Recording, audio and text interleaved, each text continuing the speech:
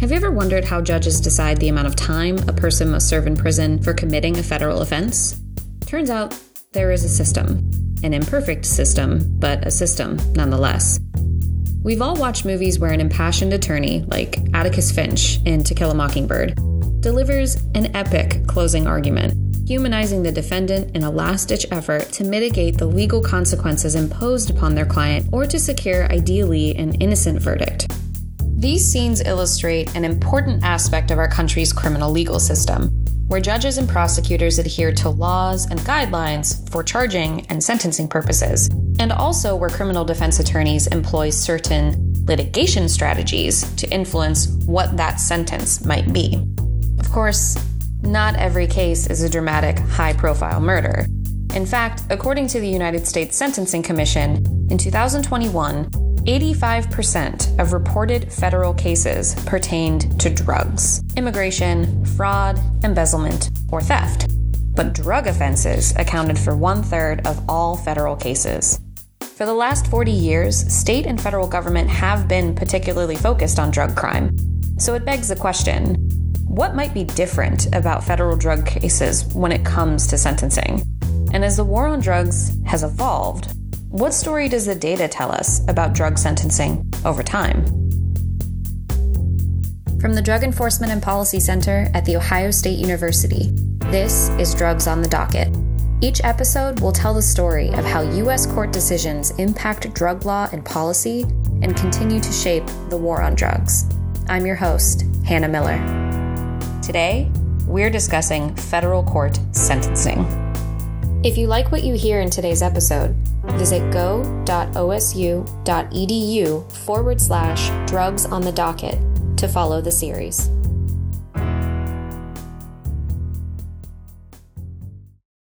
Welcome back to Drugs on the Docket. My co-host today is Doug Berman, a professor at The Ohio State University Moritz College of Law and executive director of the Drug Enforcement and Policy Center.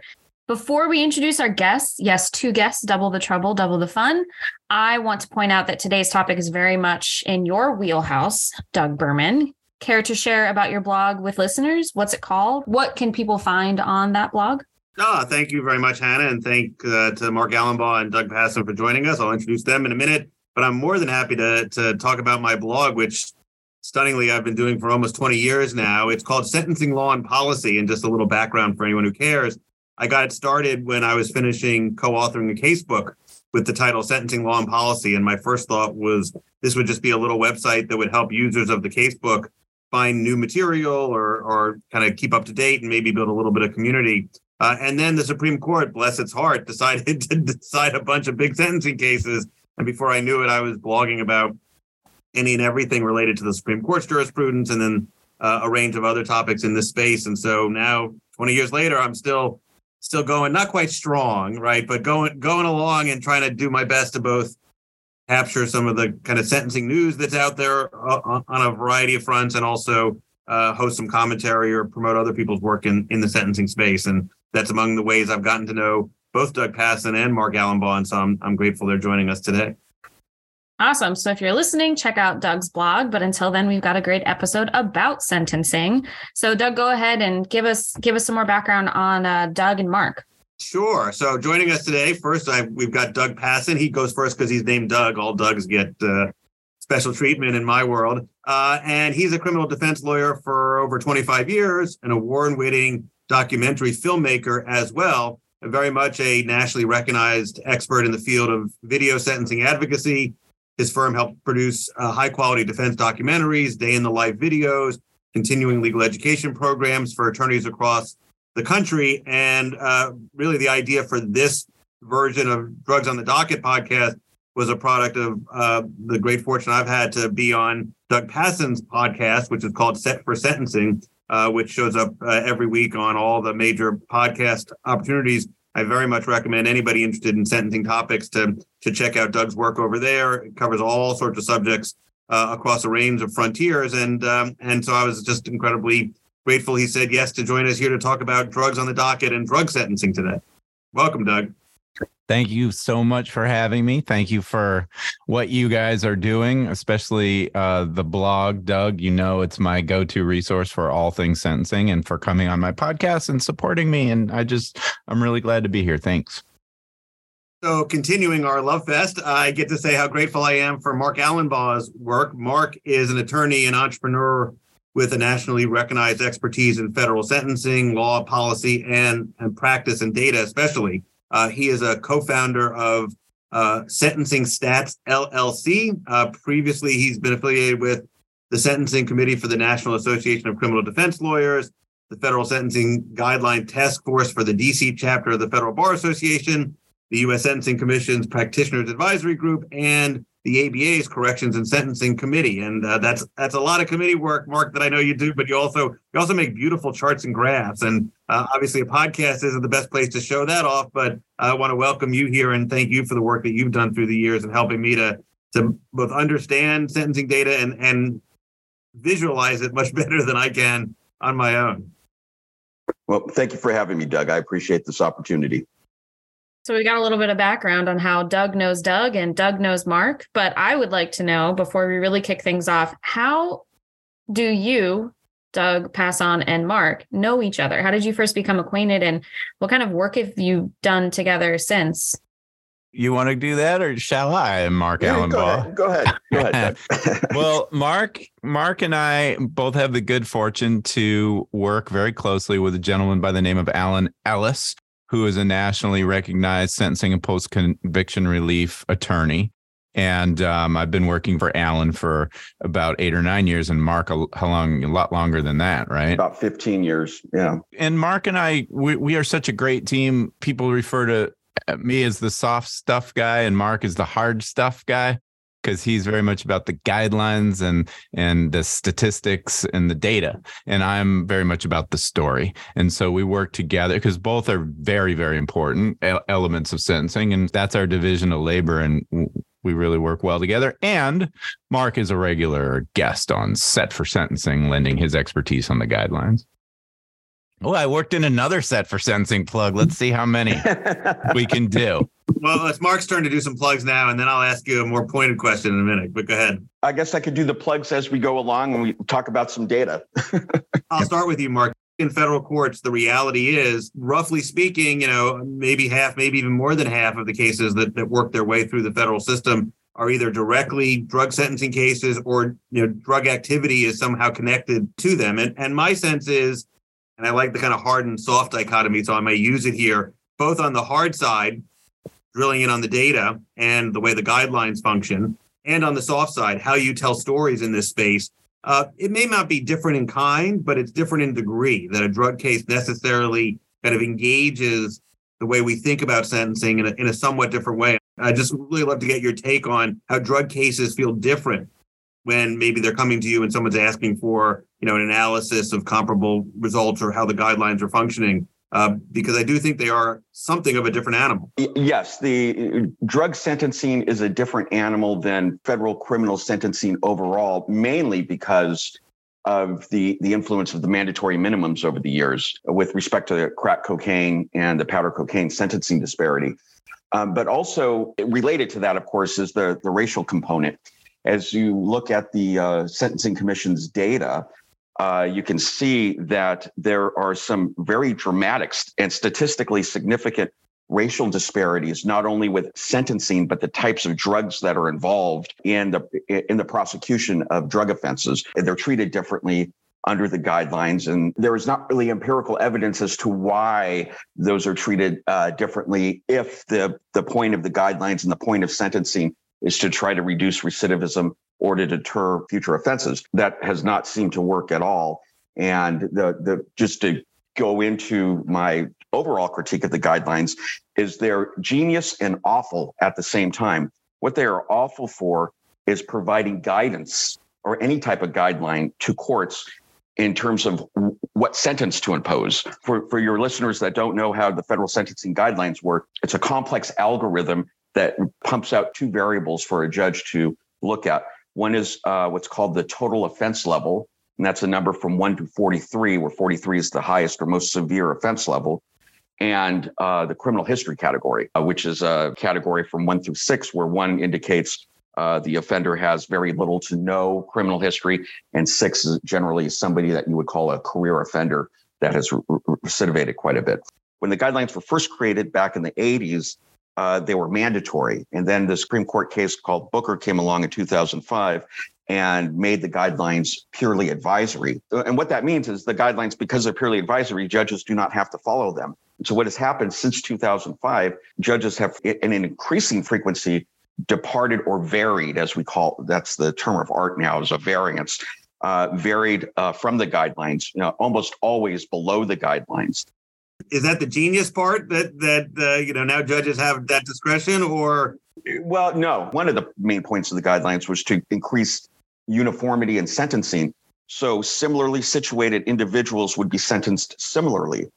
And now, because it's, if you will, a crapshoot on whether or not a judge is going to follow the guidelines, and if he or she decides not to follow the guidelines, how far below they're going to vary below the guidelines, there's no rhyme or reason to it. And so the guidelines have become a mess with respect to sentencing. So that's the bad part.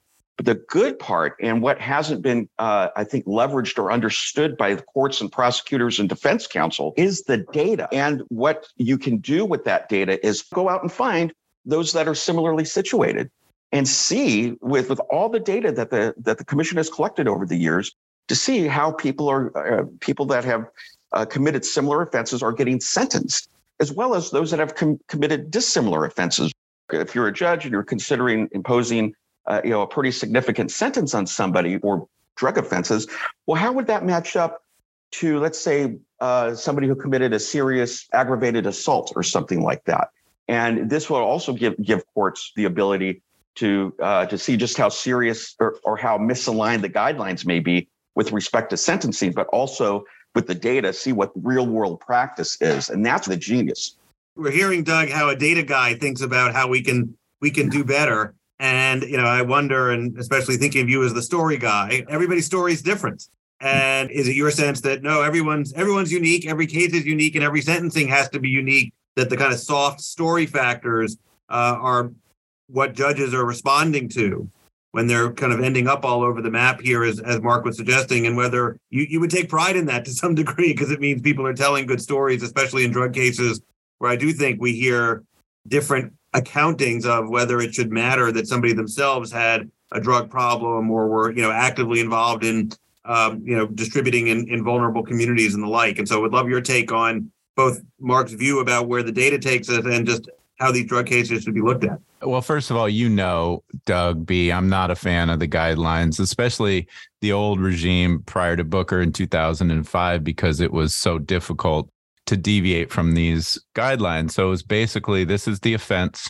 This is what the guidelines say. Here's your punishment. And I am a firm believer that we do not just sentence for the crime. We sentence the person. That you have to look at the person's life circumstances, their life history, and the circumstances of the offense. So yeah, every single case is different. So to use this blunt tool of the guidelines, to me, has always been a problem.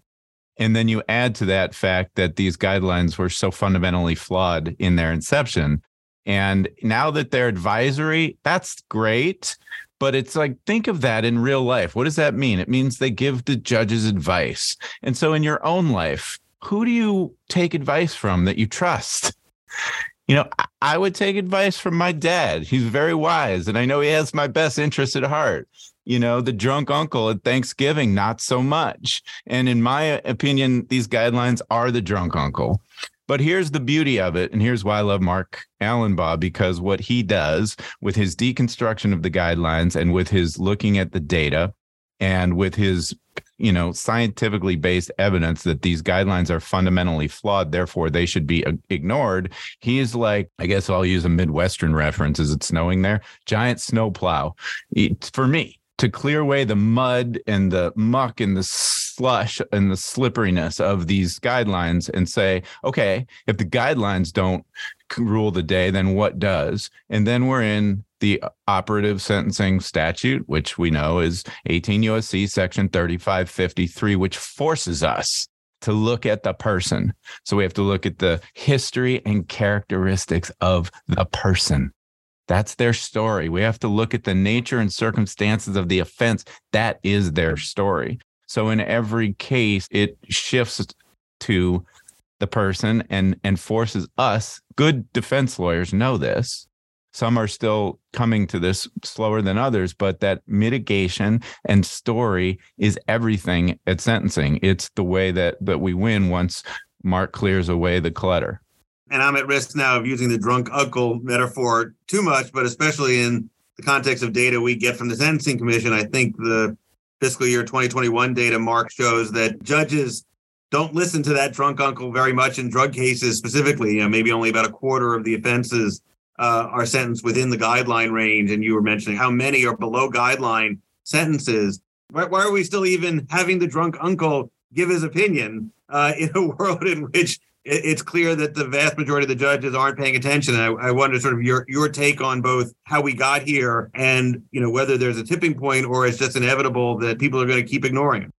Well, first of all, we haven't had a commission until recently, so there's very little the commission could do. It could do nothing until recently. But we're going to be stuck with a drunk uncle for a while, but one who is now in AA and is starting to recover. The first big step was admitting that the commission has a problem by getting commissioners, and now we have commissioners that can go in and start to address some of these needed changes. The rate of within guideline sentences, in other words, the frequency in which judges have followed the drug guideline, which is 2D 1.1, has decreased significantly over the last 12 years. Back in 2010, the judges imposed sentences within that guideline about 45% of the time. And that has more or less steadily decreased since then. Just last year, it was only 28% of the cases. But what this shows you is barely a quarter of the time are defendants being sentenced within that guideline. And this is against the backdrop of, in 2014, the commission changing the guidelines to do what was called drugs -2 at the time. So there was a recognition that the guidelines were way too harsh for drug offenses. They lowered it across the board. And even that did very little to engender judicial affinity to the advice that was being given, because we still see this pattern of fewer and fewer sentences being imposed within the drug guidelines, even after the commission made a change, presumably trying to capture the widespread view that the existing guidelines were way too severe. The guidelines actually do need a significant overhaul. What's also interesting is, of course, as the rate of within guideline sentences has decreased, the rate of below guideline sentences or downward variances obviously have increased significantly from 30.4% in 2010 to 47.5% last year. And this is something I wish the commission would publish more frequently. Attorneys and prosecutors and judges are very concerned about the rate of variances, but that's only half the story. The other story is how big of a variance. So what if a judge varies? It could be just 1 month below the guidelines or 100 months below the guidelines. That's really telling the story about what's going on with sentencing. And so what's interesting here, as the rate of variances has increased, the degree of downward variances has remained about the same. Judges are tending to sentence below the guideline range about a third. So to make that less abstract, if the sentencing guideline says 100 months, judges now on average are sentencing at about 70 months, going about a third or so below the guideline, or 66 months below the guideline range. And that's staying rather consistent.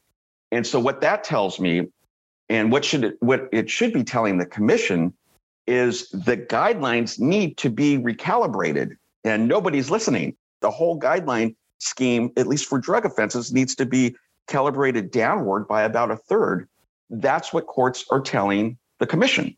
And they're telling the commission that in increasing frequency every year, as we can see, the rate of downward variances keeps going up and up and up and up. And it's staying about the same at about a third. So what judges are saying is, fix the guidelines, you got to lower them by about 33%. When the commission first created the sentencing guidelines, they went back and they looked at data, old probation records, and they looked at 10,000 cases. That's what the guidelines grew up out of, was data. But I still want to talk about fixing the guidelines, and we'll get back to you, Doug, in a minute to sort of focus on, can we, how do we sober up that uncle? But Hanny, why don't you jump in and give really what I think is the heart of the guideline revision question? Well, before I get to that, I actually want to take a step back. So in Ohio, we have the Ohio Sentencing Commission, and I know that there's a big hullabaloo over reporting sentencing to a central database so that we have something to show, essentially like this, where we can see variance. And it's not specific necessarily to drug cases, but any type of sentencing. And there has been some pushback to that. And so I want to know generally about data on the federal level for judges. Is this aggregate data, or can you see judge by judge the degree to which they vary from these guidelines, and whether or not the way that the U.S. Sentencing Commission collects data could inform practices for how states could do it to inform state judges, and not just necessarily on federal cases, but on cases that take place within the state, violations of like Ohio Revised Code, for instance, and how we can do sentencing better. Great question. To take the first part of your question first about judge-specific identifiers in the data, the commission does collect that. The commission collects basically all pertinent filings in every federal sentencing. And that basically is the plea agreement, the pre-sentence investigation report, the order of judgment and conviction, and what's called the statement of reasons, which is a document that, like the pre-sentence investigation report, generally isn't available to the public, but it's what the commission can glean a bunch of data from. For example, the age of the defendant, the ethnicity of the defendant, the actual weight of the drugs, the different drugs that were involved, the criminal history, the educational history of the defendant, et cetera. At the inception of the commission, there was a policy decision made by the Administrative Office of U.S. Courts to clean the Sentencing Commission's data of any judge identifiers and defendant identifiers. So what that means is you can go in the data, you can go into the commission sentencing data, and you can find every single case that has been sentenced within the United States over the last 20 years. But what you cannot find is the name of the defendant or the name of the judge. And the reason why that policy decision supposedly was made is the administrative office and federal judges at the time were afraid that that data would be used by Congress or politicians or other interest groups to criticize judges for their sentencing. That makes no sense to me, frankly. Oh, right. Yeah, right. Imagine that. I mean, that is the purpose of the data. And again, federal judges, unlike state judges, they're not voted into office. They're appointed for life. They have life tenure. And so what if they're going to get criticized? They get criticized all the time by their brethren on the circuit courts. So I vehemently disagree that policy is still in place. It was briefly viewed, I think a few years ago. The New York Times had an article about that created a big uproar in Congress. And there was some momentum about getting the commission to release the judge-specific identifiers. But then I'm not sure what happened, and just the next news cycle went on, and that kind of disappeared. But that would be something I think that really needs to be addressed. Now, with that said, I have a way where I can get the judge-specific data, but it's very time-consuming and it's very expensive to do, and it's not something that's very easy to do. And with that, in that regard, also the commission's database, even though it's publicly available, it's a mess. And unless you're an expert, not just in sentencing law, policy, and practice, and the guidelines, but the data itself, it's very hard to decipher and make it useful. Though I am not that sympathetic to the, oh my gosh, people will look at what we're doing, I am sympathetic to the reality that sentencing data can be removed from the stories, and people who don't fully understand the reality of different dockets, different caseloads, different advocacy made by different lawyers in different cases, it's dangerously easy. And we had an example of this a couple of years ago where somebody takes the database, crunches a bunch of numbers and says, this judge, according to the data, is the most racist because they give the longest sentences to African-American defendants. And this judge is giving the lowest sentences to sex offenders. And in fact, we saw kind of a variation on this during Justice Ketanji Brown Jackson's hearings with respect to the child porn cases. And so is there a similar risk when it comes to the stories? Well, there's a risk. Just Let's focus on the statistical aspect that you talk about. I think in federal court, it might be a little different because federal judges are appointed by the president for life, and they are a little bit less concerned about public perception of their rulings, unless you're Judge Ketanji Brown Jackson and you have to answer for your rulings before Senate confirmation hearing. I don't think people are going to scrutinize it in a general sense like that. They might scrutinize an individual case, especially a high profile case. Now, I don't know how your state system works, but in Arizona, it's a different story because there's a retention vote every election cycle. And, it used to be that the judges would never get voted out, but couple of them did this last cycle because people really are paying attention. So some states you run for re-election. I mean, you have to answer to the people a lot more than a federal judge. So putting that aside, with the story element, I think it's the same thing. Federal judges especially are by and large independent, and they're going to make the right decision based on what is the true facts presented in a case. And unless, again, it's a high profile case like an Elizabeth Holmes or something like that, nobody's paying attention, and the judge can do what she's going to do in the comfort of her kingdom, and it's going to be okay. And as far as story goes, look, there's always a risk. What we do as defense lawyers by default is highly criticized and misunderstood by the public. And so there may be a really outstanding sentencing result that we achieve where someone got an extremely low sentence or even probation, and the public, who doesn't fully understand how the process works, wasn't sitting in the courtroom to hear the real story and all the mitigation, may wag a finger and say, this is ridiculous, this is injustice, but they simply don't know. But my contention is a good story, a credible story, well told, will always move the needle at sentencing, no matter what the outside perception may be. Because you're in Arizona, you are in a very different part of the country than, say, Northeast. Can you talk a little bit about how you have told stories, or if there's a major difference in how you need to tell stories, depending on the defendant, where they're coming from, the outcomes and the impact of the sentencing on those individuals? And I'm speaking specifically about people of color living in the Southwest or living in Arizona. I was a federal public defender for 12 years. And I remember the first day in court, and my mentor, who's now actually Superior Court judge, took me around to the initial appearances where, for persons first arrested, and all the people who are arrested that day have to see the judge for the first time, and they're all seated in the jury box, shackled. And he stood up, my mentor, and said to the court, I'd like the court to take judicial notice that every single person in this jury box, shackled, is either brown or black. And that's the reality of, by and large, the justice system in general, but it's specifically in Arizona. We're a border state, so obviously we have a large Hispanic population. We're also a lot of Indian reservations. So American Indians comprise a huge percentage of federally charged because the major crimes from the reservations go federal.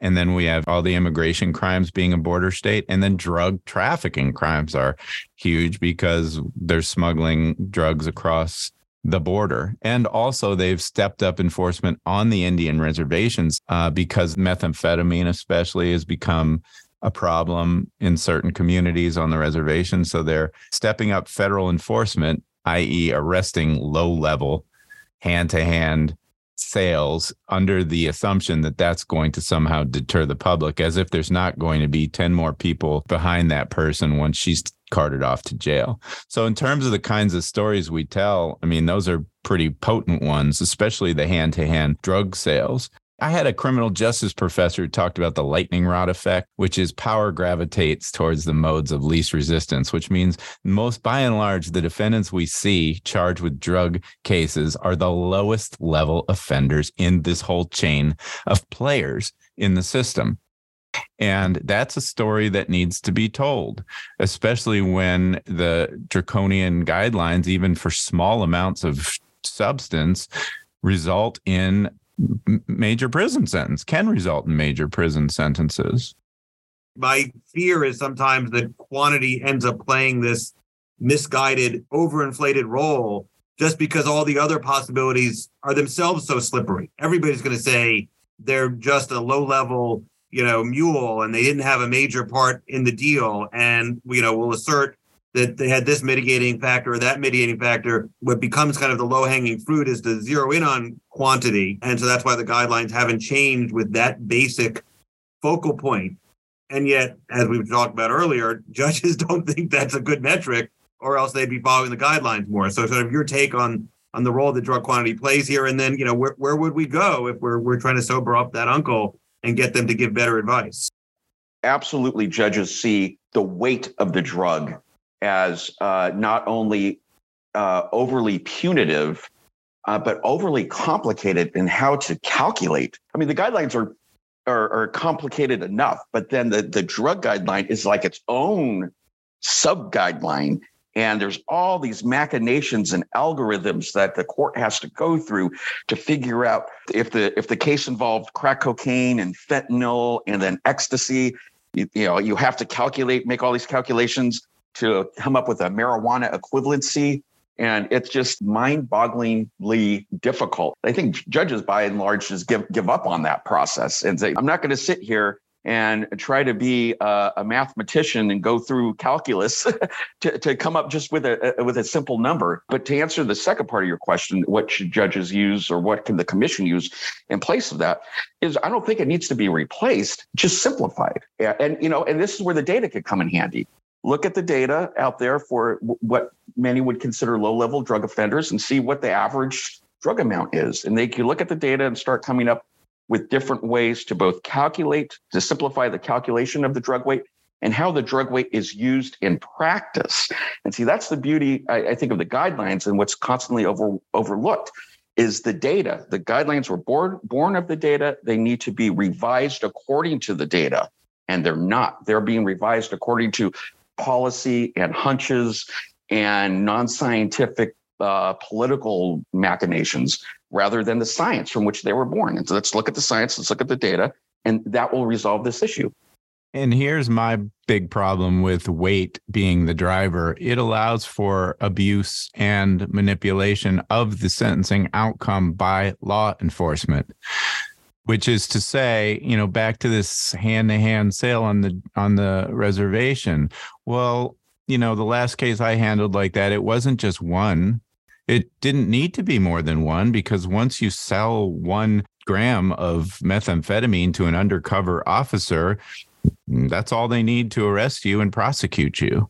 But that's not good enough, because they know that if they could do 10 sales over the course of a few months or 20 sales, then they can aggregate that weight and influence the outcome of the sentencing. And so it's a tool for them. And, we've had these reverse sting cases, which is undercover officers set up an imaginary, say, robbery of a drug stash house. And they say, there's going to be 6 pounds of cocaine there that we can take and sell it and redistribute and sell, and we can make $1 million. Well, guess what? There are no drugs, but they get to take 6 pounds and use that as the weight on the guidelines, which is then in the land of mandatory minimum prison sentence, taking discretion away from the judge, which is a whole other problem. These are a weapon that are used to try to shape the outcome of sentencing. That's a problem. So the Equal Act, which would effectively kind of simplify all of this by treating all cocaine the same, it was passed by the House of Representatives. It's currently stalled in the U.S. Senate for the foreseeable future. But it would effectively eliminate the crack powder ratio, which is currently set at 18-1.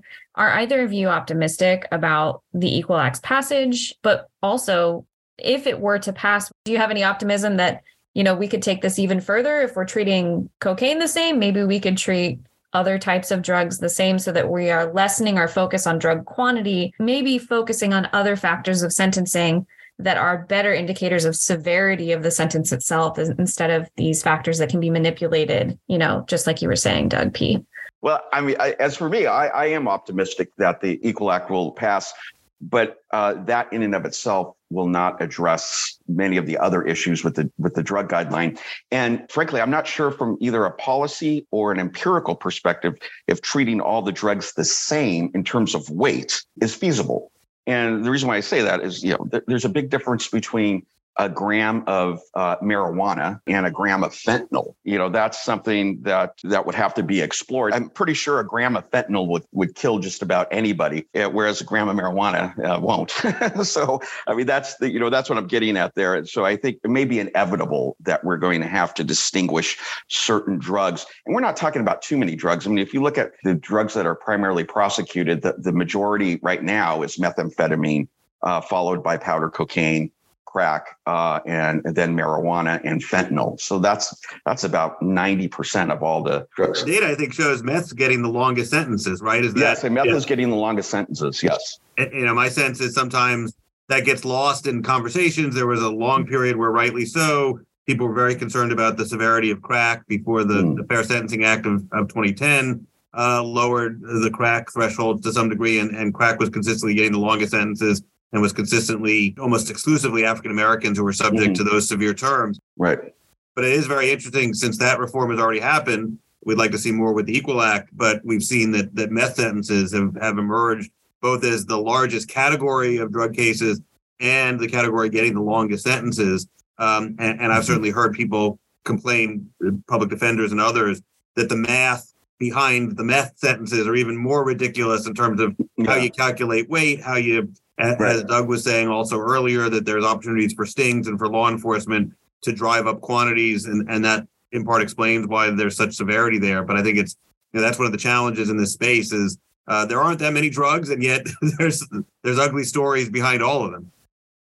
Well, that's getting rid of relevant conduct, but I think that's a whole nother podcast, I think. We're talking about how the guideline rules and the data show some differences drug by drug. Do the stories change drug by drug? Is it usually, if you're getting a client coming in and you're developing some mitigation, all you need to know is a drug offender and you kind of have the same questions to ask, or does the type of drug, and Hannah was asked earlier about kind of the region, dramatically impact the kind of the nature of the stories that you're going to be telling, sort of develop the full story for sentencing?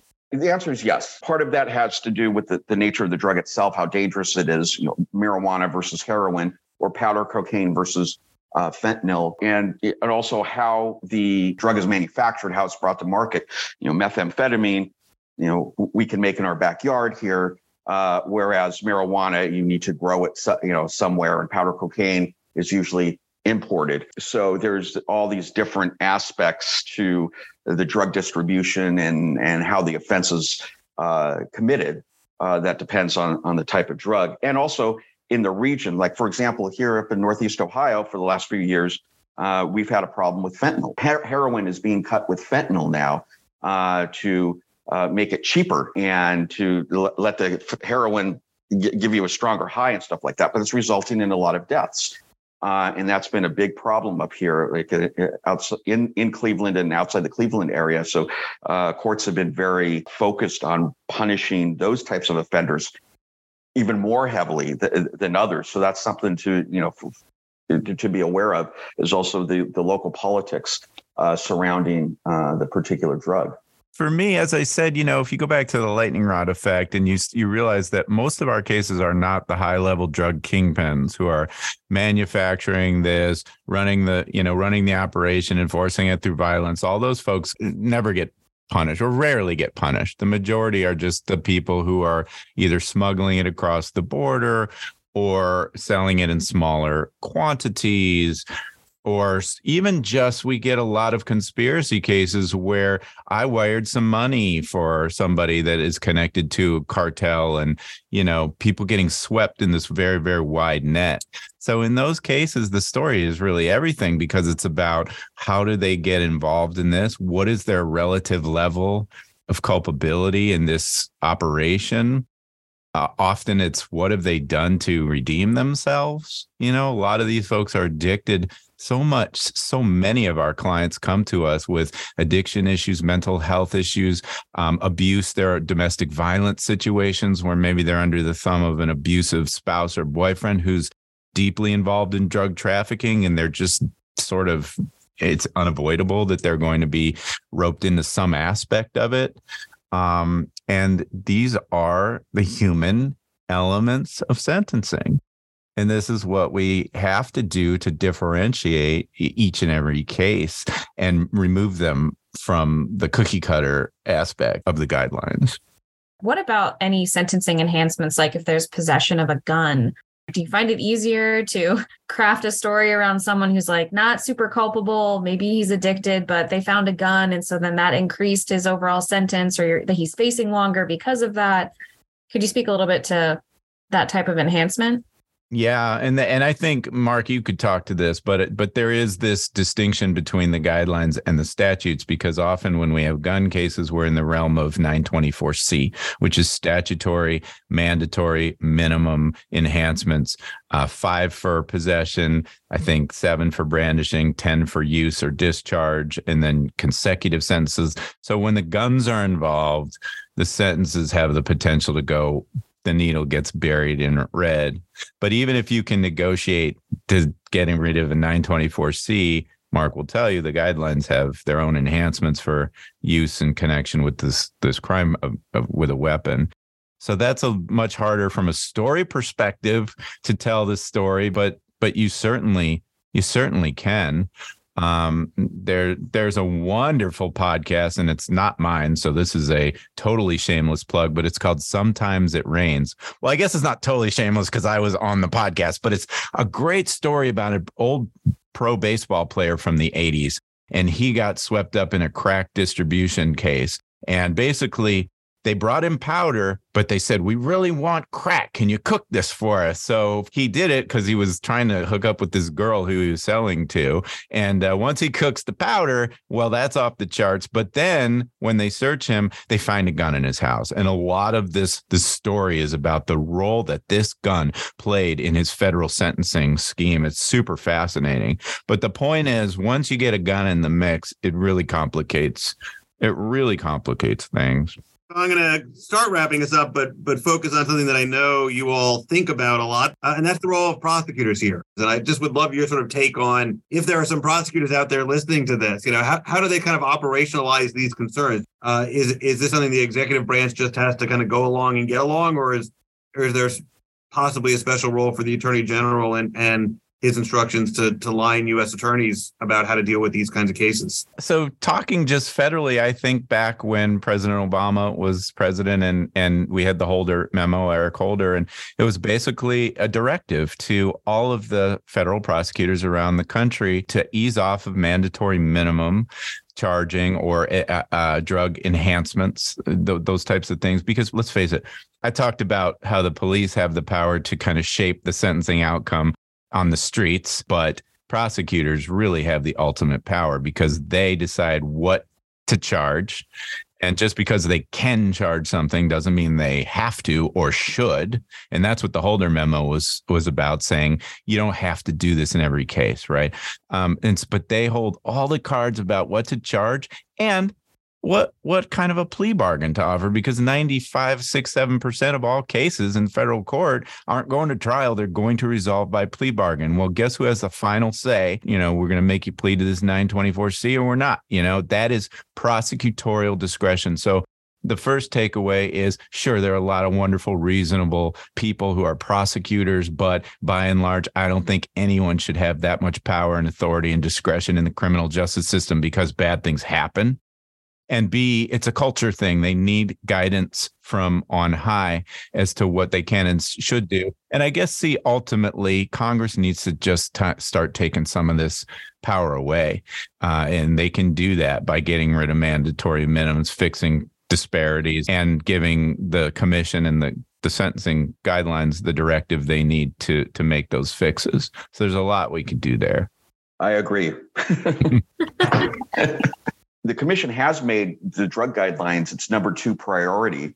And one of the things that it does need to do is that safety valve.